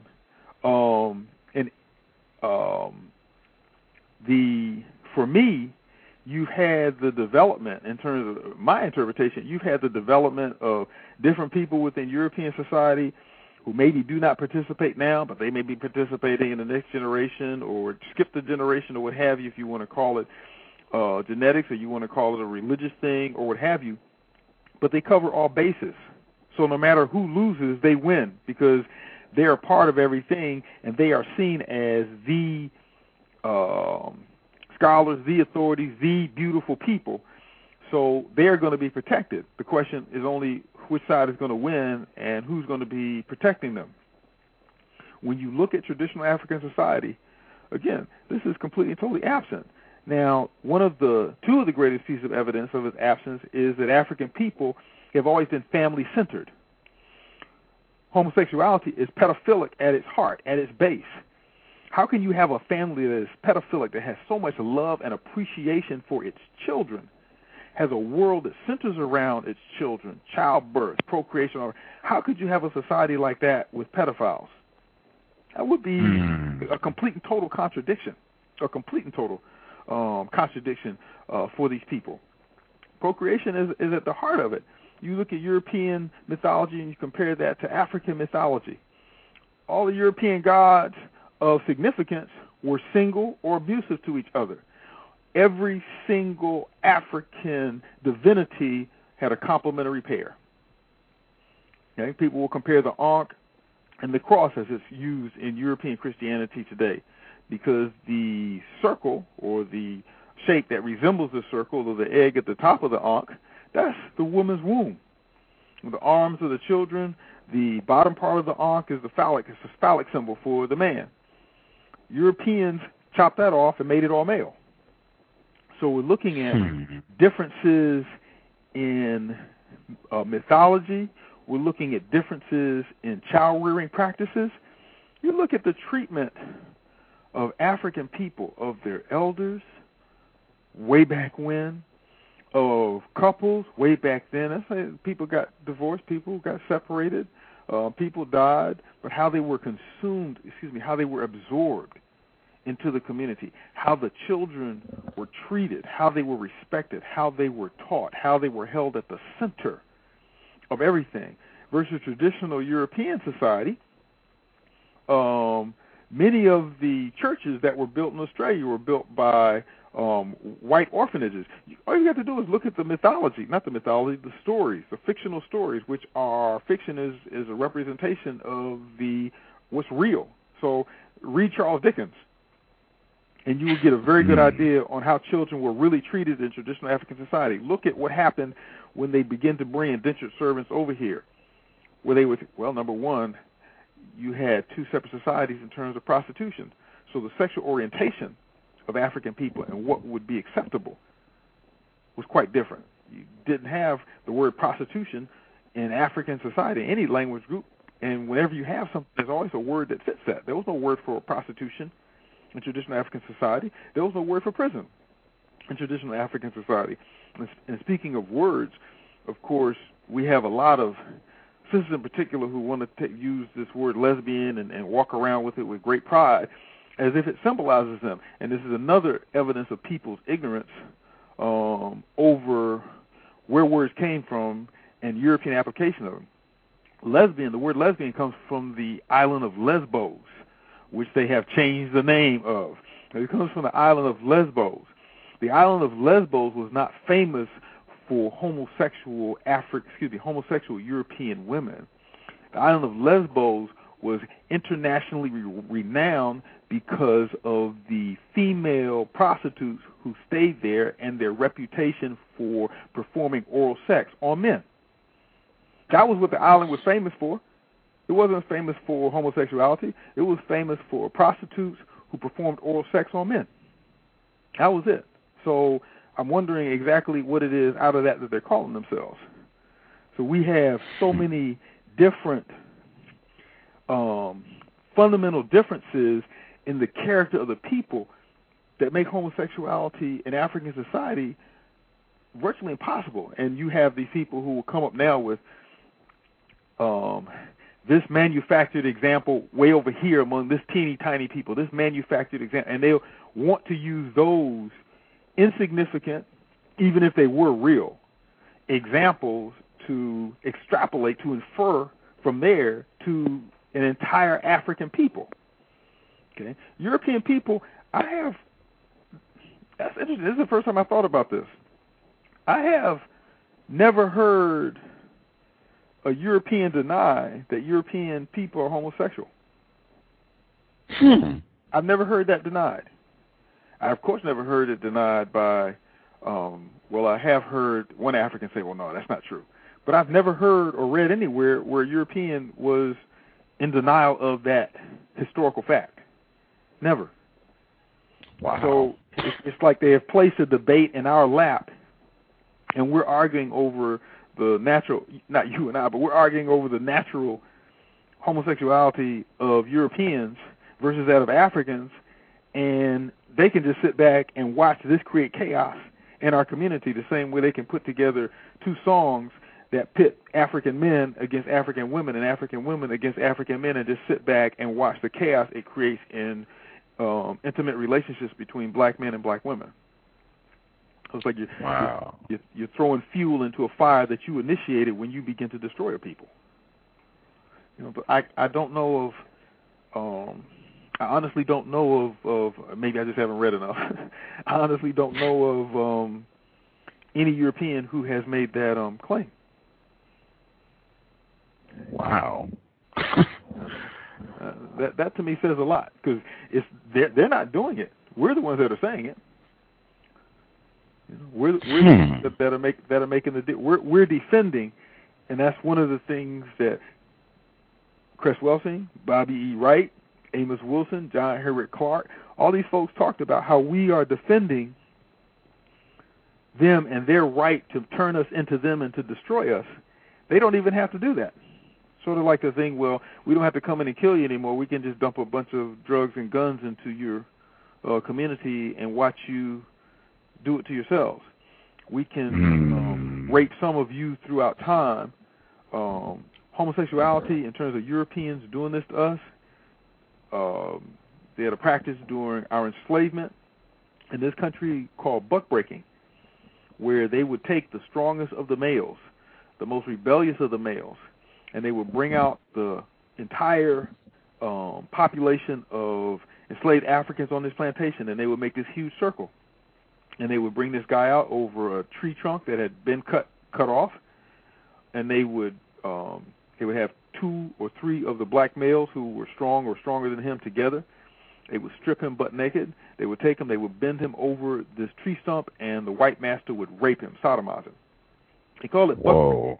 I'm saying, when you talk about breaking the spirit of people, causing, as in the Willie Lynch type idea, causing mothers to want to raise their sons up in a protective way, if I saw that and I was a mother, I think I'd give at least a second thought to raising him up to be a warrior, at least a warrior where everybody knows he's a warrior. I might train him to behave a certain way in public and another way in private, but I would give some second thought. Now, it's just the same way in public or private. There was a guy who was quoted in, I'm not sure, I think it was Essence Magazine when they were talking about and that's, I'm not applauding Essence Magazine, but they were interviewing this guy about one of the professors about homosexuality in the islands, And this guy was talking about how if you had an enslaved African who was hard to control, he would be handed over to an overseer or a driver who was homosexual or homosexualized. And then he would just be systematically raped until he was broken. Wow. So these are things that now we're discovering because they were kept from us for a reason, because they wanted our perception of them to be different than what it is. Now when you have us at a certain point where we see them as a certain way, or we're just all human and all the rest of this, then you can begin to talk about this and say, oh, that was just our ancestors. That's not us. Okay, but they're bringing back the truth. And as they move us further through this school process, then more and more will be revealed about what they have done and what they continue to do, to a point where we think that we are them and this was what we did or we do. And since we did it before, well, it seems like it's good enough for us to do now. You know, so it wasn't just the women, but there's been no discussion of public intellectual dialogue about the rape of African men and boys during our enslavement, crossing the ocean, in the dungeons over there, on the coffle lines. No one talks about that, and we know why no one is talking about that, even though we know that it occurred because Europeans did not leave their homosexuality in Europe when they came to invade the continent. They didn't leave it there.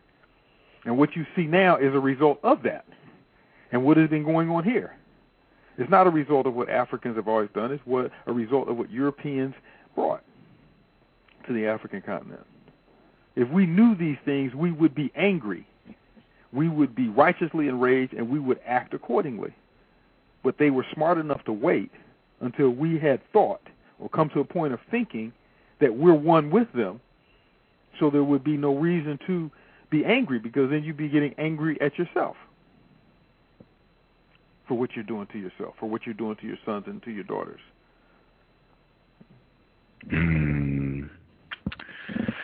Again, real privilege to have our guest on today's program, Dr. Mwalimu K. Baruti. Please check the website, AquabenHouse.com. It is linked in the description to this program. Just click his name, and you can see all the books that he's written. Please get all of them if you can. Dr. Baruti, are you okay taking a couple callers? Sure, as long as it's not silliness. Oh, Absolutely. I agree. I think most of the folks who tend to listen to this program, they tend to be pretty serious and in the business of replacing white supremacy with justice. Let's see, 253, listener at 253, did you have a question for Dr. Baruti? Sir, not at this time, thank you. Okay. Let's see. Love, Truth, and Liberation. She's also down there in Atlanta with you. Do you have a question for Dr. Baruti? Yes, thank you. My question is, do you also see this effeminization and homosexuality as due to white supremacy coming out to our brothers and sisters in the Caribbean and in Africa? And I have a second question if there's time after that. Yes, I do. It's even scarier for me there because of the level of economic dependency, which allows Europeans to buy or to buy into what they want. The number of European females who are coming to the continent and claiming young boys, and to the islands to claim boys as their sex toys.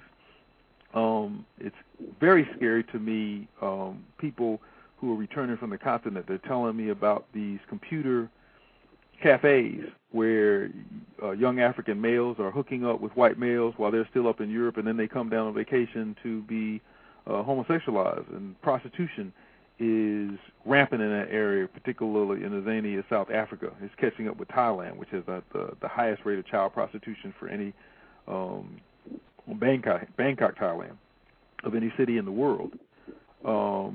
The other thing that scares me about that, and when I say scared, I mean scared.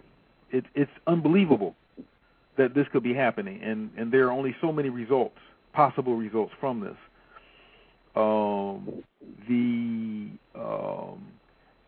what we see going on in the continent in terms of the rate of the transformation of people's mind toward wanting to be European, the love of the European, the love of the European way, the love of how the European thinks and acts. It's like what happened to us in 50 years is happening there in 15 or 20 years, because the drive to move to be subintegrated into European society is so much greater. It's like you started out late in the race, so you're running faster than everybody else just to catch up. So I expect there to be some seriously negative effects. What has been done with at least a few of the dungeons that they kept us in before they put us on the slavers to cross the ocean over here, where one of them, the major one, it turned into essentially a gay club. And we assisted this process by having jazz concerts there, which to me is a horrific level of disrespect toward our ancestors, where you would take a place like that and want to dance the night away inside of it and be drunk and whatever else may go along with that. So yes, what I see there is atrocious, and even, how do I say, even more so because they're economically bound to the West. And the West has for a while attached homosexual rights, I love that word, rights, homosexual rights to financial aid, to government subsidies that come from the West. Okay. Trinidad and Tobago, they were holding out for a long time, and from my knowledge, they're still holding out, but the assault against them in terms of their aid from the West has been major, has had a major impact. The good thing is that in a number of these places, particularly in the islands, the strength against the homosexual movement is still extremely strong, much stronger there than it is in most of the communities here. Okay, can I be heard? Yes, I can hear you. Okay. My second question is, I'm sure you've noticed all the homosexual women, African women in Atlanta too, and maybe could you talk about how that could be also caused by the white supremacy pressure in the area? Oh, absolutely. There are a number of ways. One of the ways, though, has to do with the male-female ratio. When you have a people who are so sex-driven, sex being, if not the most important, one of the most important things in their lives in terms of play and everyday activities, where this is what you live for. And we have been trained in this way. Atlanta has the highest income-bringing thing in the city of Atlanta is the strip clubs. Sex is such a high priority and such a thing for people who, if you will, for the most part, are empty inside in terms of this being the norm and play. When that's the case, when there is a shortage of men, in terms of statistics, there are somewhere between 32 and 36 black men in this country for every black woman. And, of course, these numbers get much, much higher when you talk about homosexualized black men, when you talk about black men who only date, only marry someone who's not, when you talk about black men who are in prison, when you talk about black men who aren't men, they're just males who either are playboys or never grew up and don't have the level of maturity that would qualify them as a man or as men. Then you have a oversurplus of women, and then you have a social movement that has been coming for a while now that's promoting the idea of homosexual behavior. So for you to reject that in many ways is for you to be uncool, for you to be square, for you to be straight. Interesting terminology. Straight means, without any qualities, without any life to you, versus gay. So what I see here relative to just a male-female ratios would be expected, even though you had significant male-female ratios before, and you didn't see this in this way. You also have a society, a culture that is regressing into everybody else, back into their roots, and people are adopting what is normal for them as normal for everyone else. So you would expect to see more and more of this. Also, just like male homosexuality, female homosexuality is significantly the result of sexual abuse when in childhood, or having a bad or violent, disastrous sexual relationship as an older child or as an adult. The majority of prostitutes on the streets were sexually abused as children. So when you have this situation, you have people running away from those things which terrorize them, and in some cases continue to terrorize them. It's amazing to me the number of homosexualized African women who work in these black women's shelters, who go there looking for victims, pretending that they're trying to help, but they're looking for more women to homosexualize as well to have as partners, because homosexuality requires the constant, for the most part, requires constantly increasing number of partners as well as different partners. Some people, I'm sure, are saying, yeah, that's a bunch of malarkey, but the evidence is very different. The evidence shows that to be very, very true. We forget about the fact that the one of the logics for homosexual relationships is that, well, a man knows a man better than a woman, and a woman knows a man knows a woman better than a man. Well, there's more domestic violence within homosexual relationships than there are within heterosexual relationships. But I expect it to continue to rise, because you have a lot of women who are on the prowl. They are looking for girls and other women to turn out. In a society where there's so much violence within relationships, and people have become so selfish and intolerant that they don't understand a relationship requires work and is a difficult thing, and the first difficulty they encounter, then they're upset and they want to leave and they've been mistreated, then you have a whole collection of individuals to pick and choose from in terms of that. And homosexuality appears to be one of those things that once you have participated in, it's something that you get caught and locked up in many cases. It's very difficult to get out of, because it does psychological things to you also. So I expect this movement to continue to grow all over. Wise people recognize the nature and magnitude of this. They recognize that this is a homosexual culture, that this is a homosexual society. So they expect that. But that does not lower their morale relative to what they're trying to do, because they know that they are correct. I mean, I don't think I need to remind people about European empires, and one of the most important indicators of their fall was sexual license, homosexuality in public, and just random orgies. All the rest of these things always preceded the fall of these societies. That's just a historical fact. And I don't want people to say, "Oh, that's exciting. Yeah, I can see that's coming," because there is no given time span for this to occur. It may take this another 30, 40, 50, 100 years. But in the meantime, how do we raise children so that they don't have to live in this insanity, do not have to participate in this insanity, because that glitter is enormous. That pull is enormous, even within the center community, among the children, in terms of being pulled away and pulled into that madness. It is enormous, and we need to focus our energies on protecting those who do not want to be involved in that, and those who have not become a part of that, and we don't want to become involved in that. But we should expect it to increase considerably. Wow. 916, are you there with a call? 916?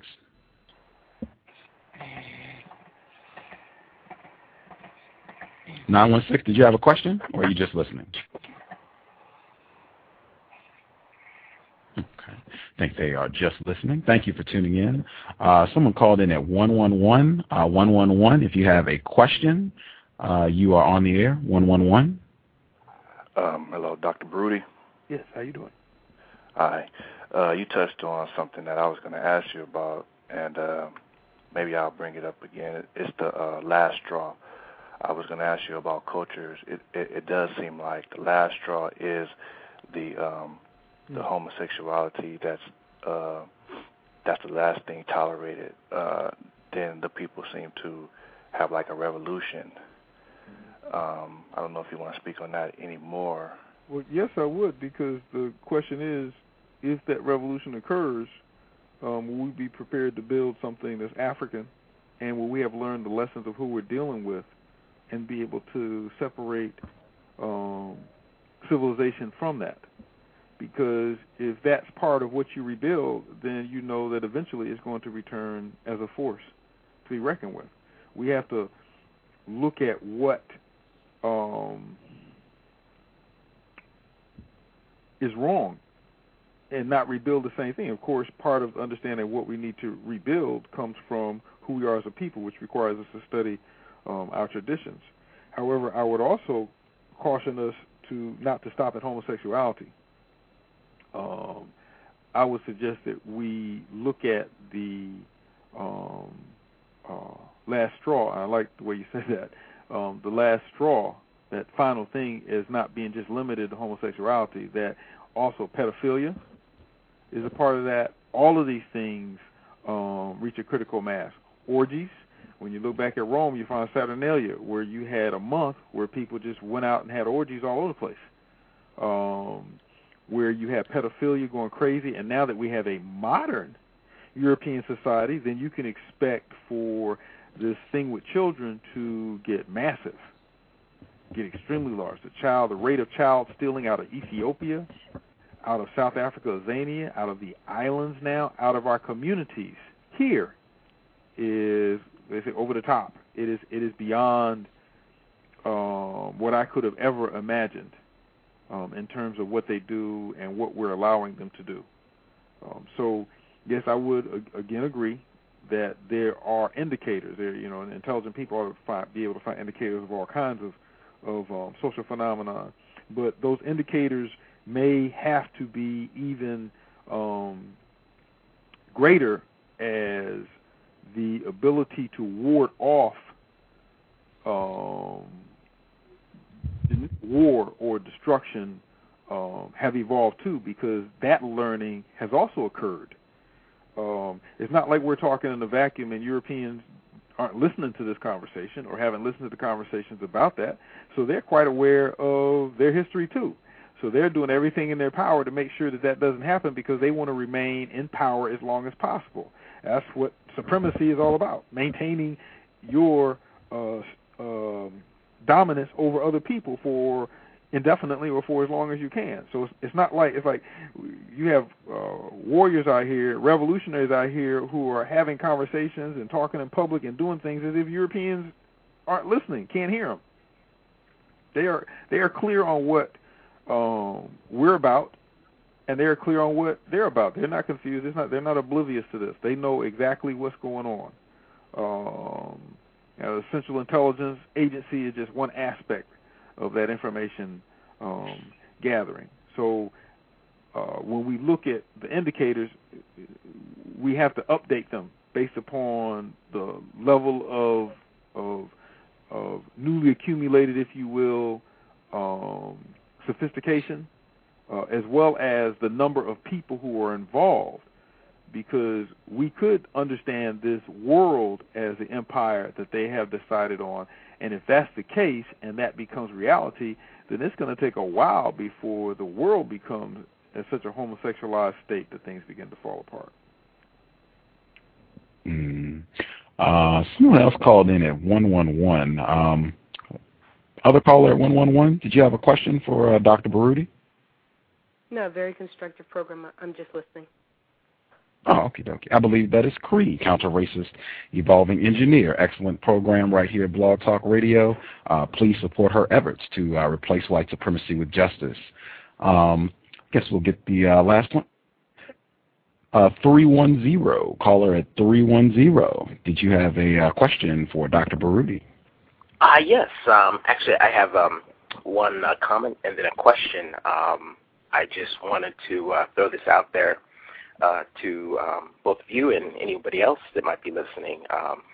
I have been doing some research. It's not quite scientific, but from what I have been able to discover, there are only 2 actors on a regular series program in the current season that regularly appear in dresses, men, and they're both black. RuPaul and Phil Lewis. So that's kind of interesting. I think it underscores, exactly what is going on. So that's my comment. My question is this. Doctor, you mentioned menticide. You mentioned people looking out of themselves, for themselves. You mentioned, that unfortunately in some instances we disrespect our ancestors. You mentioned that we need to study our traditions. I wanted to ask you, do you think it's possible for black men in America to counteract emasculinization and white supremacy without being aware and proud of their heritage? No, I don't. That's a very interesting question. I've never been asked that, but it's been coming. I don't think so, because it's like everyone is going to have in general speaking, everyone's going to have a particular cultural orientation. I don't believe, as a student of humanity, if you will, that people can operate without a culture. I've never heard of that. I can't imagine it happening, because everyone has culture. And in the world that we live in today, there are, dominant cultures. There are large cultures, some in conflict with each other, some not. I shouldn't use it in such large terms, because then people start getting confused, and they start saying that different people on the African continent have different cultures, when it's not different cultures, it's just different ethnicities. In order for us to become who we're supposed to be, we have to take who we have always been and adjust it to the battlefield that we're on now. It's as simple as, let's say, military strategies and technologies. Africans, our most important shape is a circle.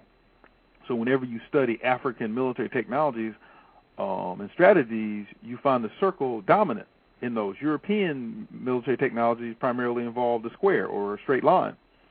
And whenever you study European military strategies and technologies, then you find that dominates. There's a reason why. We say that tradition is what works for you as a people. For us, it was custom designed over thousands and thousands and thousands of years of our social evolution, where we came to understand who we were, what we were supposed to be about as a people, how we were reflected in the universe, how we're supposed to view this world, the Sasaya, Mother Earth, how we're supposed to operate here.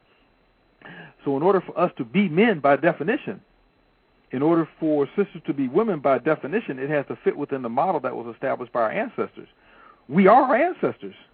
That's to me another major part of the equation, and that's something that people want to deny, especially those who want to leave Europeans innocent of what they have done. We are ancestors, just like I'm my mom and my dad, and they're their mom and their dad, and all the way back. And we are ancestors. Now we can get into discussion of Europeans in the bloodline through rape, whether that rape was voluntary or not.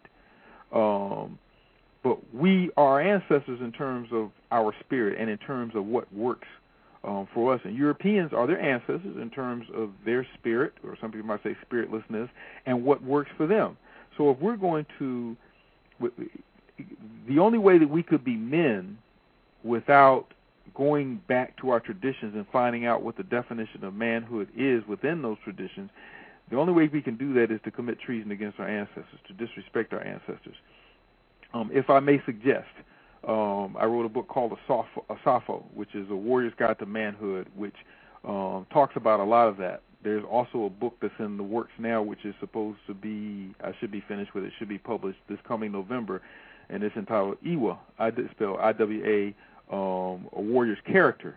And those discussions are grounded in the definition of manhood within the tradition of African people. We've got to remove the idea of tradition as being something old, archaic, outdated, outmoded, way back then. Tradition is what will always work for people. You may change your type of clothes that you wear because the environment may change, or you may relocate from a mountainous area to a plains area, and then some things change in terms of the technology that you use, but that technology is still going to be dictated by the kind of people that you are, the kind of mind that you have, the kind of spirit that you are. So if we're talking about African manhood, if we're talking about black manhood, then it has to fall in line with the manhood of our traditions and what kind of men we are supposed to create as based upon who we know ourselves to be. Outstanding. I want to thank you, Dr. Baruti, for taking some time out of your Wednesday evening to share with us. I think it has been extremely constructive. I, again, want to give the web address, AckelbenHouse.com. Please go there. You can get all of his books, including Homosexuality and the Effeminization of African Males. I want to give you the last word. If there's anything you'd like to say to our listening audience before we sign out, go right ahead, sir. Well, Brother Gus, I appreciate the offer. I mean, and I tell people all the time, I just got finished speaking up in D.C., I don't think people understand when someone who, like myself, who sees his mission as a worker for the people, when people invite me to come and be part of a honest, critical, developing discussion, it is an enormous honor, and I am very grateful for you having allowed me into this space. So my kudos go out to you for having this on. This takes a lot of courage. It takes a lot of courage to stand up against people who are trying to destroy you in an anti-African world. So I definitely appreciate being on. I really appreciate the questions, and I look forward to coming back. For sure. Definitely want to have you back. As I said, the sexual intercourse between white people and non-white people, that is something we talk about a lot. I feel that it's extremely incorrect and damaging for black people, victims of racism, white supremacy. And, yeah, I will be getting in touch with you to have you back as soon as possible to discuss that topic. Again, thank you so much, Dr. Baruti. Thoroughly enjoyed it. Fantastic broadcast. I could not be more thankful for having you for the 100th broadcast here at the Cows. Thank you so much, and I will definitely be in touch with you soon, sir. Okay. You take care. Thank you, sir. You too. Okay. Thank you. Thank you. Hope everyone enjoyed the broadcast. Please check the website, AckelbenHouse.com. All you have to do is click Dr. Baruti's name. If you are listening here at Blog Talk Radio, just click his name. It'll take you right to the website, and you can see all the books that he's authored, check out information. Excellent website. Hope the program was constructive for folks listening in. The book that he was referencing earlier in the broadcast, where he talked about the black male being at a black college, and he got in trouble, got kicked out, and the black professor kicked him out and gave him a letter that said keep him running. That is Ralph Ellison's Invisible Man. Excellent book. Lots of white supremacy. I believe that book has been mentioned repeatedly on this program. I know Dr. Martin Kevorkian spoke about it. Just incredible symbolism. There's sexual intercourse between a white person and a non-white person in that book. I would highly recommend it. Excellent illustration of racism, white supremacy. It starts with a battle royal. If you want to talk about homosexual activity, a group of white men get a collection of black boys together to have a fight and they throw coins at them in the ring, and the last person standing wins, and he gets all the coins. But very homoerotic beginning. Yeah, you just have to check it out. I'm not sharing all the information about things that happen at the beginning, but when you read it, the homoerotic nature of this activity, which did really happen, it'll jump out at you when you go to read. One more thing I did want to share as well. I hope Haiti was not lost on the listeners. Dr. Baruti spoke frequently about pedophilia and this homosexual activity having a predatory nature to attack children. I hope Haiti is not lost on the listeners. These white people, the ones that you know about, not even counting the ones that you don't know about, but certainly the ones that you know about that are going to Haiti and snatching up these kids, you should be highly suspicious that there's most likely some pedophilia going on down there. White people make movies about going to Haiti to sexually exploit black people. I believe one of them is Heading South. It is subtitled. It's in French. But it talks about white women going down to exploit black males, and one white woman, she even says that she went down and found this black boy. He was no more than 14, 15 years old, and she, according to her own testimony in the film, raped him, and she just went every year for the summer. That was her fling, to go down to Haiti and sexually molest these black people who, as Dr. Baruti said, are poor. I mean, they're impoverished. They got very limited options. This is a way for a lot of them to make money, to improve their quality of life. So I hope Haiti is not lost on people who listen to this broadcast.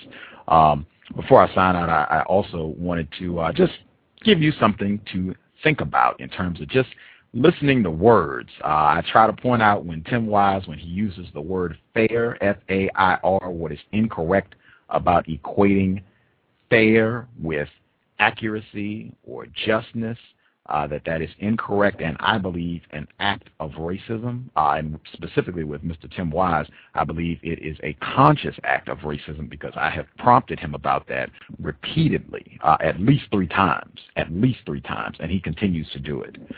So just paying attention to words. Some of these are just hip-hop artist names, black male entertainers: Baby, Rich Boy, Lil Jon, and the East Side Boys, Ghetto Boys, and what they call gang banging.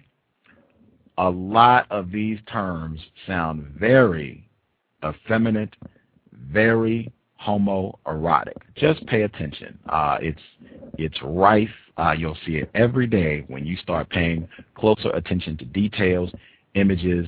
It's as explicit as Tyler Perry and the image that is attached to the description of this program.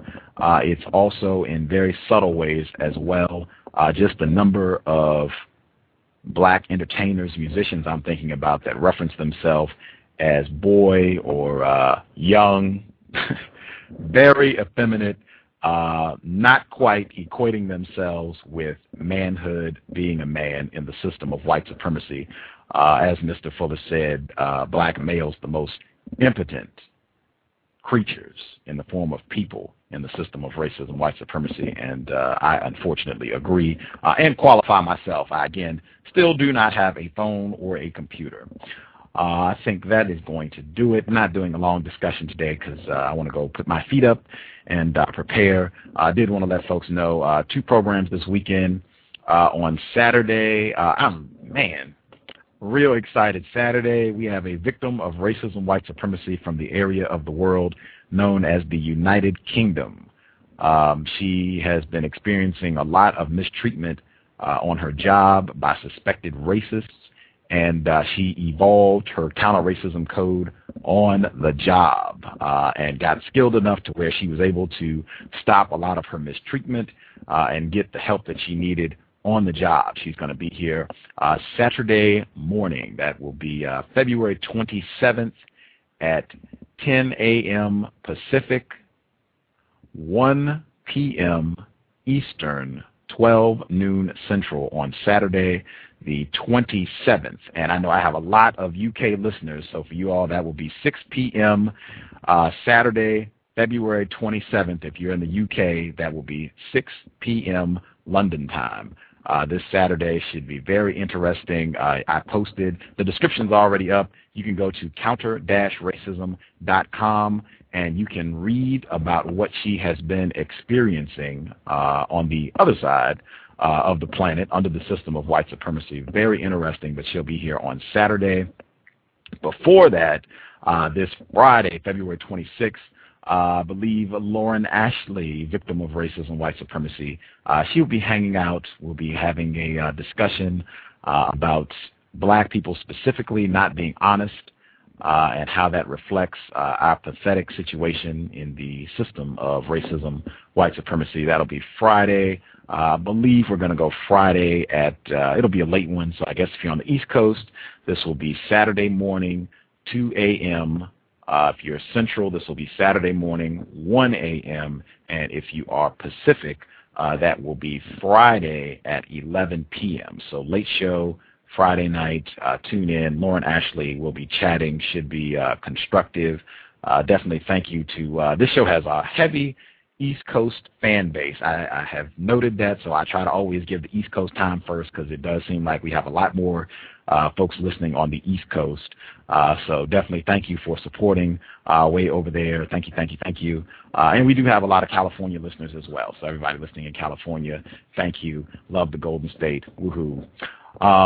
That's going to wrap it up. I hope the program has been constructive. 100th broadcast here from Blog Talk Radio for the COWS context of white supremacy. Justice's email address, justice.asap@yahoo.com. One more time, justice.asap@yahoo.com. Please shoot her an email. I believe she'll be back for this weekend's programs. But shoot her an email, let her know you missed her, and hope she's doing well. I'm going to make sure, as I sign off, I'm going to make sure I do the Will Smith again because I thought that was very important, and I missed the film. Will Smith, just looking at some of his films, you can do this, go on Internet Movie Database. I, Robot, he does not get the girl. He does not have a girlfriend. He does not have offspring. All he has is a grandmother, mammy figure, who is in the kitchen the whole time pretty much, baking pies. And he pretty much sulks for the duration of the film about the white girl who died. The robot jumped in the water to save him and not the white girl, that he pretty much sulks about this for the duration of the film. That is I, Robot, Pursuit of Happiness. The woman leaves him, poverty, nothing. He's sleeping on the floor in a bathroom with his offspring. It does turn out better for him. He does get a job, but I pointed out consistently that for most black males, victims of racism, white supremacy, that story is going to be pretty far removed from their reality. But that is Pursuit of Happiness. Bad Boys, again, highlighting boys, not men, Bad Boys, with Martin Lawrence, famous for not only his sitcom playing Shanae, a black female, but also Big Mama's House. Will Smith, keeping it going, 7 pounds. Basically, the film is resolved with him committing suicide, killing himself so that he might aid the other folks in the film, most of whom were white people, certainly much lighter, not black people. I Am Legend film, again, resolved with Will Smith killing himself so that the white people might live and prosper. Hancock, film is resolved with Will Smith, the black male, leaving planet Earth. He is on the moon so that the white woman and white man can enjoy their lives and have a successful and happy relationship. And definitely the creme de la creme, 6 Degrees of Separation. Make sure you watch that film because you will actually get to see Will Smith engaging in homosexual behavior. Let me make sure I repeat that because I know some of you all are younger and missed this film. I'll actually give you a moment in racism as I sign off. I found out about this film when I got focused on sexual intercourse between white people and non-white people. I just started going around and asking people, can you think of some films where you see sexual intercourse between white people and non-white people? And at first, folks said, well, I can't think of anything. And then gradually it became, oh, wait a minute, yeah, I can. such and such and such and such and such and such. I had one black male I told, and at first he said, I can't think of any. After a while, he had boatloads, and I mean, he just kept, every time I saw him, he'd be like, oh yeah, and this one, and this one, and this one. He told me about 6 degrees of separation, and he put an asterisk on that one, like, you gotta watch this one, Gus. This is crazy. He's with a white man. It's graphic. You can see it. Make sure you watch that one, 6 degrees of separation. Will Smith. That was the film that launched his big movie career. A lot of white people say that. That film came out in the early 90s, 6 degrees of separation. Make sure you watch that film. But that's just Will Smith's career in addition to all the other folks that we named. Yeah, I hope it's been constructive. Please check out Cree's site, Counter Racist Evolving Engineer. Her blog is cree7.wordpress.com. Very constructive program here at Blog Talk Radio.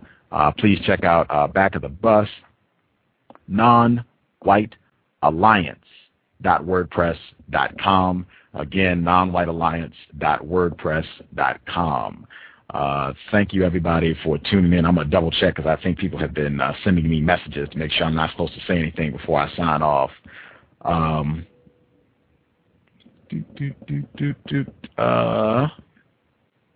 I think, yes, I can. Yes, okay. No messages. I can sign off comfortably. Lauren Ashley and Gus T. Renegade will be here on Friday. If you're on the East Coast, that'll be Saturday morning, 2 a.m. If you're on the West Coast, that'll be Friday evening, 11 p.m. Replace the system of racism, white supremacy with a system of justice as soon as possible. And yeah, I'm going to play this again to make sure we get as much constructive information as possible before the program goes out. Yeah, I'll end with this one. Please forgive the noise. I'll end with this one and, yeah, call it a program. The most impotent creature in the form of a person on this planet is a black male. Period. No matter where on the planet they are. The most powerless person is a black male.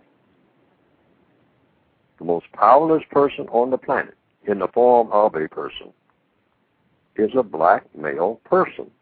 Judy was boring. Hello. Then Judy discovered ChumbaCasino.com. It's my little escape. Now Judy's the life of the party. Oh, baby, mama's bringing home the bacon. Whoa, take it easy, Judy. The Chumba life is for everybody. So go to ChumbaCasino.com and play over 100 casino-style games. Join today and play for free for your chance to redeem some serious prizes. ChumbaCasino.com. No purchase necessary. Void where prohibited by law. 18+ terms and conditions apply. See website for details.